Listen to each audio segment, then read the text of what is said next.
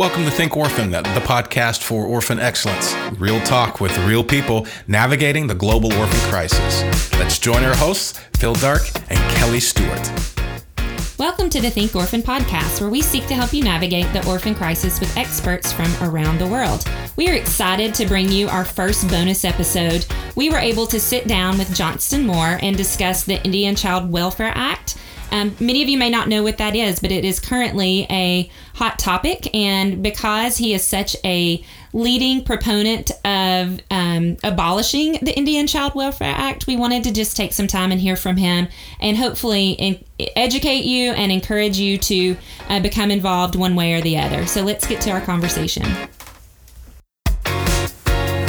Well, Johnston, it's great to have you back on.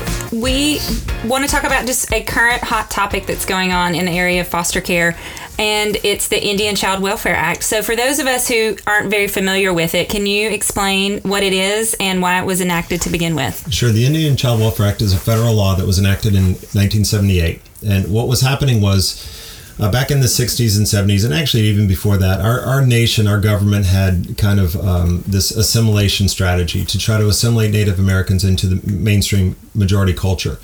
And we did a lot of, there was a lot of injustice. We did a lot of wrong things. We made a lot of bad decisions and hurt a lot of people and hurt a lot of tribes in the process. And so one of the things that was happening is that non-Native social workers were going on to reservations and into Indian communities, and they were using non-Native parenting standards and social work standards to judge families and saying, well, maybe this kid's being neglected because the mother's not around. But in the tribal culture, you know, the kid is with grandma, and that's just, you know, the extended family would care for kids. And so maybe the child wasn't actually being neglected, but the non-Native social workers judged that child as being neglected, and they would remove the kids. And they were removing a lot of kids under very suspect circumstances, placing them into non-Native homes off the reservation, very far away from the reservation. And the kids, were being taken unjustly, and the families were losing their kids, and the tribes were losing their kids, and the kids were losing their culture, etc. And so the tribes came to Congress and said, this is a problem. And this was in 1974. They held hearings, and Congress, listened. And in 1978, they had more hearings, and they ended up drafting this law and passing this law called the Indian Child Welfare Act.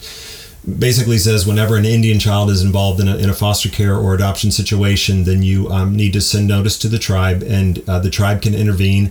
And you have to follow certain placement preferences for the child. And the first placement preference is going to be with extended family, and then, tribal families, et cetera, et cetera. And they're all laid out in the act. And there are different placement preferences for adoptive placements and then foster and pre-adoptive placements. There's a different set. But it was basically, it was in response to this cultural genocide that was going on. Now, some of the kids were being neglected. Some were removed for good reason, and some were not. And there were a lot of kids being placed in boarding schools as well.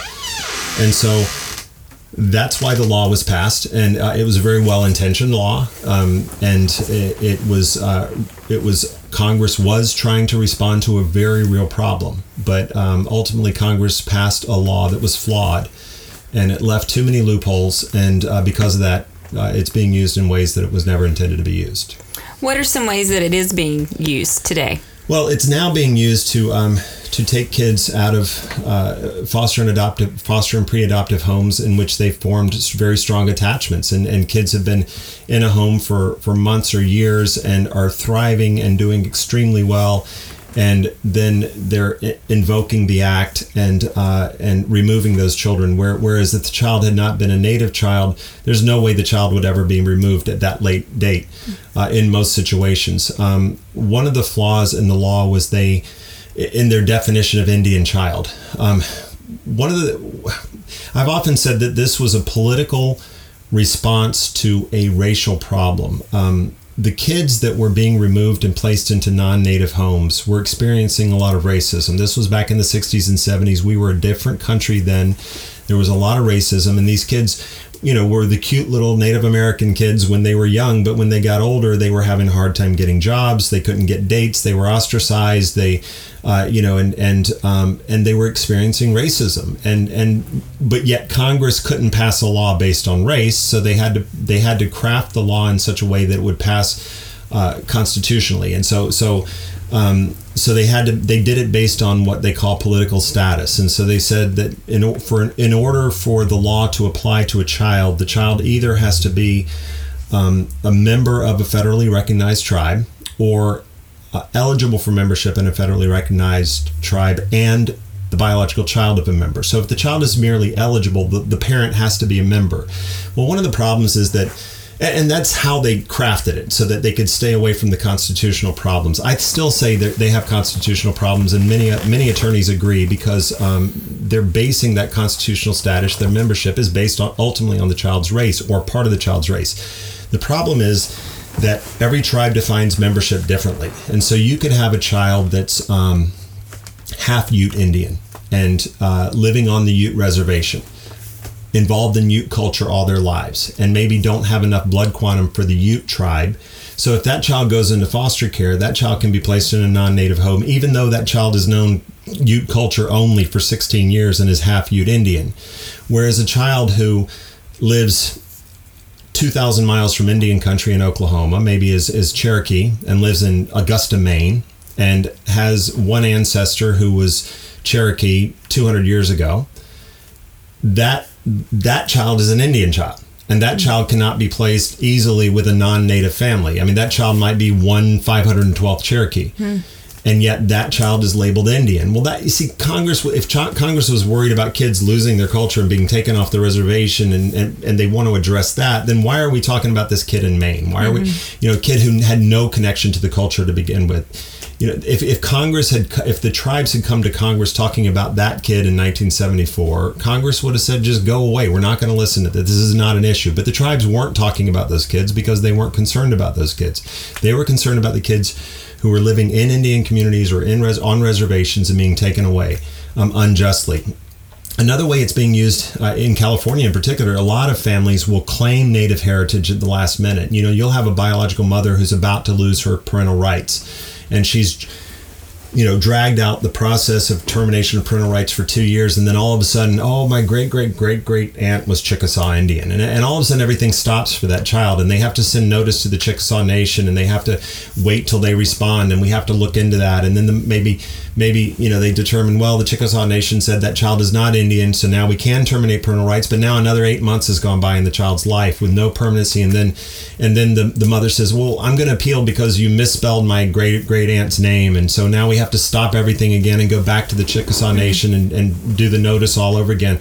There was one biological mother we heard about from a social worker in California that the birth mom had claimed 60 possible tribal affiliations, and the social worker had to track down all 60 tribes, and you've got tribes that'll change their membership rules. There were a couple of years ago, there was a tribe in Oregon that required a 1/8 blood quantum for membership. And so imagine you've got a kid in New Jersey, and the tribe's in Oregon, and the kid in New Jersey is 132nd, and the kid's been in a foster home for 3 years and is about to be adopted. Well, this tribe in Oregon put out an online poll of its members and said, we're thinking about changing our membership to 132nd. Well, what happens if they vote 51-49 to change their membership? All of a sudden, that kid in New Jersey, his placement is threatened, and he may be moved out of that home because they changed their tribal membership.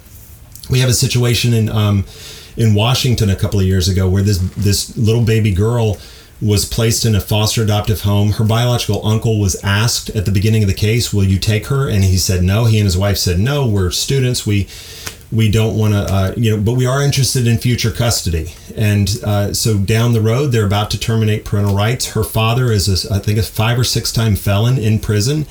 And all of a sudden somebody said, she's part Cherokee. Well, the father's not a member of the Cherokee Nation, so the Cherokee Nation ended up enrolling him. As a 6-time felon, he got enrolled while he was in prison. And all of a sudden, because he was enrolled, the child was eligible for membership, and suddenly that child was moved out of the home after 2 years, and she was on her way to being adopted. I mean, that's child abuse. That's emotional abuse. I mean, that never should have happened. It never would have happened if the child hadn't been eligible for membership in the Cherokee Nation. And yet we see this all the time. And it doesn't do a service to kids. It really doesn't. How would you respond to critics who believe that cultural heritage trumps permanency of a child? Well, one thing, I look at my own boys, they're 1/16 Native American, and they grew up in Southern California. Their tribe is Northeast Kansas. They came to us at ages 5 and 4. They didn't know they were part Native American. Their mother didn't even know the name of the tribe that she was a member in. And so their culture was Southern California. It wasn't Iowa tribe of Kansas and Nebraska. And yet when they were determined to be Indian children, all of a sudden the system saw them as Indian and their culture was Indian. That was their culture all of a sudden. So it's like, if it's a Native American child, that culture is suddenly all that matters to the system. And these are multicultural kids. So, but the other thing is, we took the kids to the reservation and visited it and introduced that we would take them to powwows. We would, my brother bought them books on Native poetry and Native art, and we would study all the genealogy and the culture of the tribe, and they just didn't care. It wasn't what they grew up with. They did not care. Mm-hmm. And so, we can't force a culture on a child. And permanency is, I would love to see the study that says culture is more important than permanency and stability. Mm-hmm. I haven't seen it. There's something they often cite called the split feather study.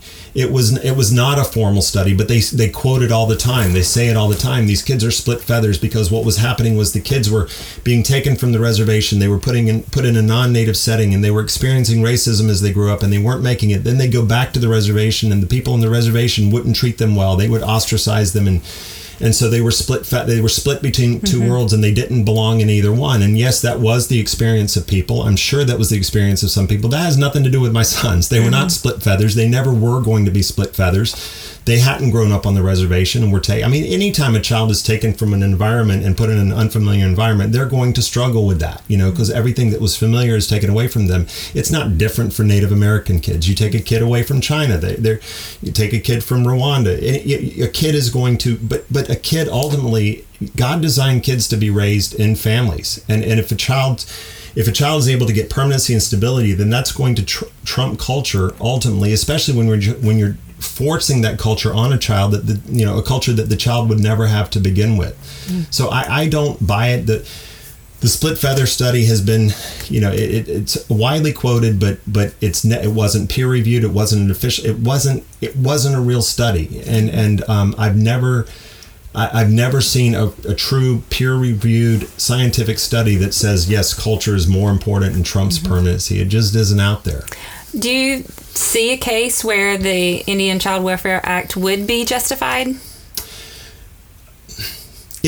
I've heard in some parts of the country it's still an issue where kids are like I think in South Dakota there's been a problem with kids being taken possibly unjustly, and I think but see, that's good. That we don't need ICWA for that. We need good social work practice for that. I don't want an African American kid taken unjustly. I don't want a Hispanic kid taken unjustly. I don't want an Asian kid taken unjustly or a white kid. I want every kid to be taken only if they're being abused, neglected, or abandoned.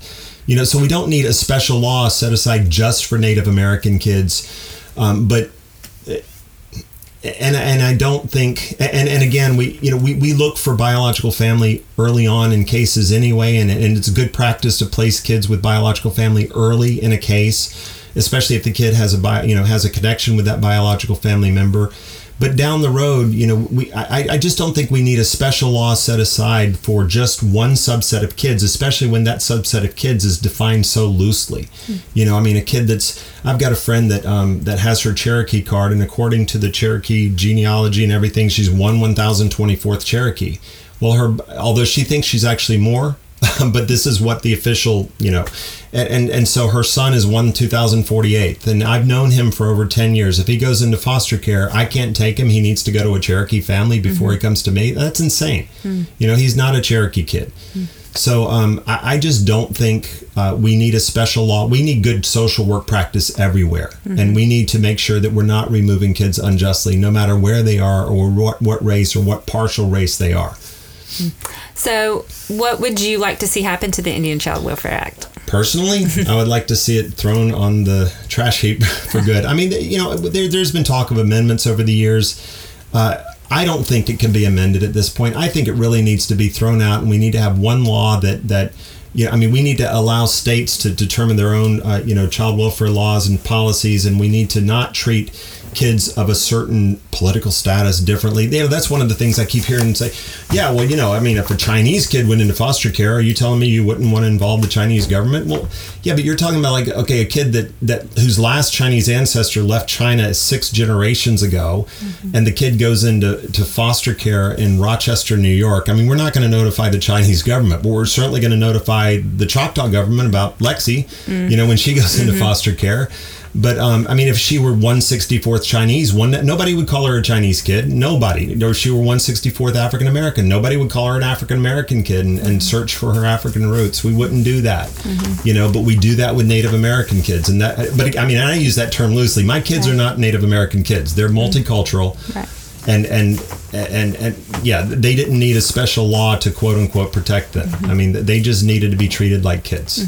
We've definitely seen ICWA come into the headlines lately, and you mentioned Lexi. Can you tell our listeners just about that case and what's happening? Sure. Lexi is a little girl that was had been in 3 different she was in 2 different foster homes before she was placed in the Pages home in Santa Clarita, California, and she was placed there 4.5 years ago, and she started healing from some of the attachment issues and other issues that she had experienced before. She had experienced neglect. She had experienced apparent abuse in a previous foster home, and she went to the Pages home and she started healing and thriving, and she became a part of their family. And at first, her biological father denied he was Native American or, had any Indian heritage. And then his mother let the system know, he's Choctaw. And if it was really an important part of his life, it seems like he would have said it up front, but he didn't. And so the Indian Child Welfare Act was applied to this child because she was deemed to be eligible for membership. And some they weren't even biologically related, a step second cousin or a step first cousin once removed or something like that. We're not really sure what the relationship is defined as. Most of the places you read in the media, it's a step second cousin. Basically, this person, her uncle married Lexi's biological grandmother.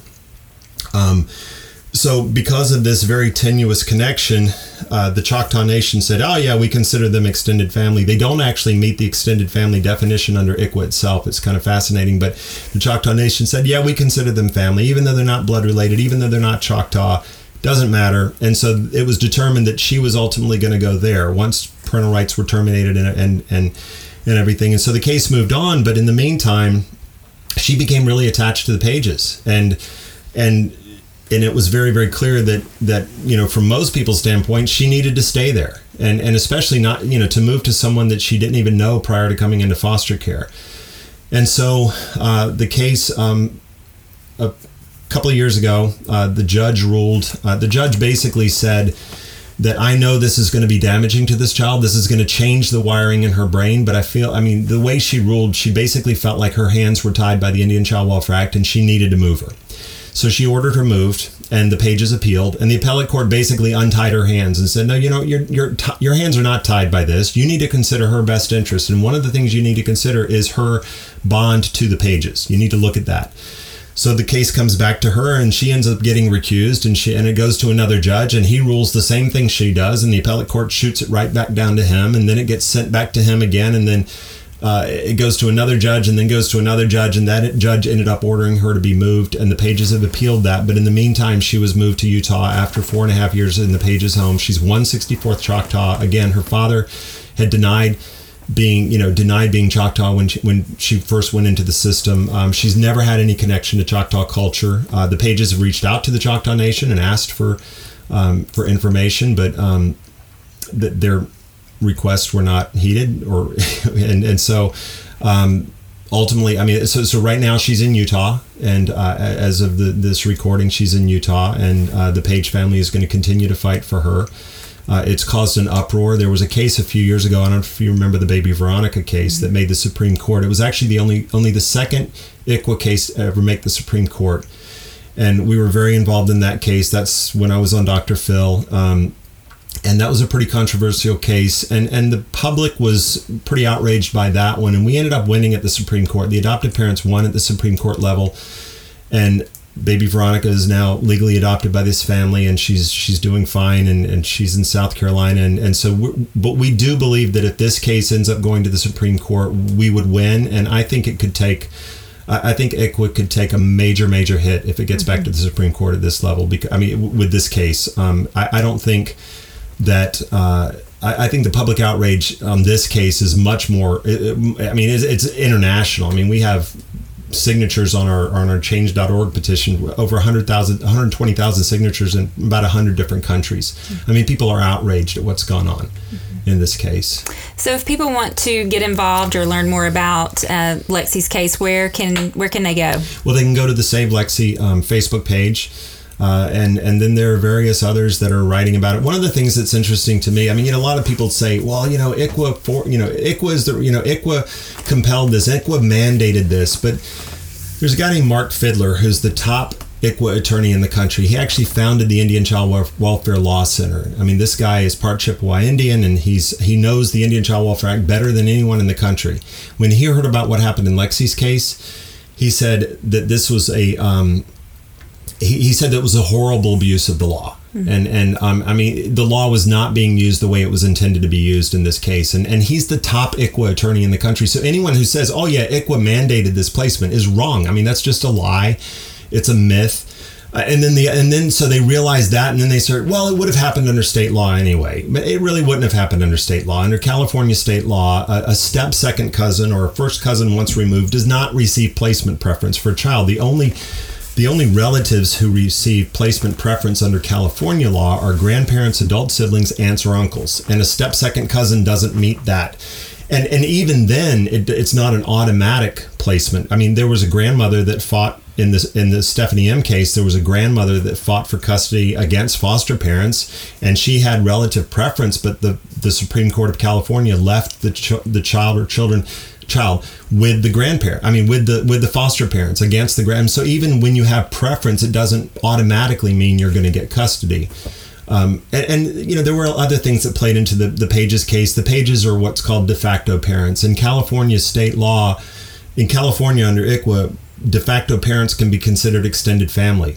And yet they weren't, so that's another factor that people don't really understand and don't really know about. There's a lot of this never should have happened, and I think it was partly the Indian Child Welfare Act, but it was also the Indian Child Welfare Act in the hands of corrupt people. There were some very, very corrupt people involved in this case. And that's a whole other podcast. Well, Johnston, thanks for sharing and just a little bit about the history and what's going on currently. And I know that our listeners are going to probably have questions, and so we will encourage them to come to the thinkorphan.com website, and we'll try to answer those. If you can't, send them to me. And if not, we will send them to you. Thanks for being on. We appreciate it. Thank you. Well, I hope you enjoyed that conversation that we had with John, and I highly encourage you, if you are maybe coming from this issue from the other side, if you hear this and you think I totally disagree, we would love to hear from you. We would love to even invite you into this conversation, possibly even with John, just to sit down and just have a civil dialogue about an issue that brings up a lot of emotion in people. And so please connect with us at thinkorphan.com or on our Facebook page, and we would love just to enter into the other side of this issue as well. We hope you enjoyed it, and we look forward to hearing from you. We hope you've enjoyed today's Think Orphan podcast. For all the information in this week's podcast, please visit us at thinkorphan.com. You too can be part of the conversation. Send your questions to info@thinkorphan.com or join us on the Think Orphan Facebook page. Thanks for listening, and we hope you'll join us again on the next edition of Think Orphan.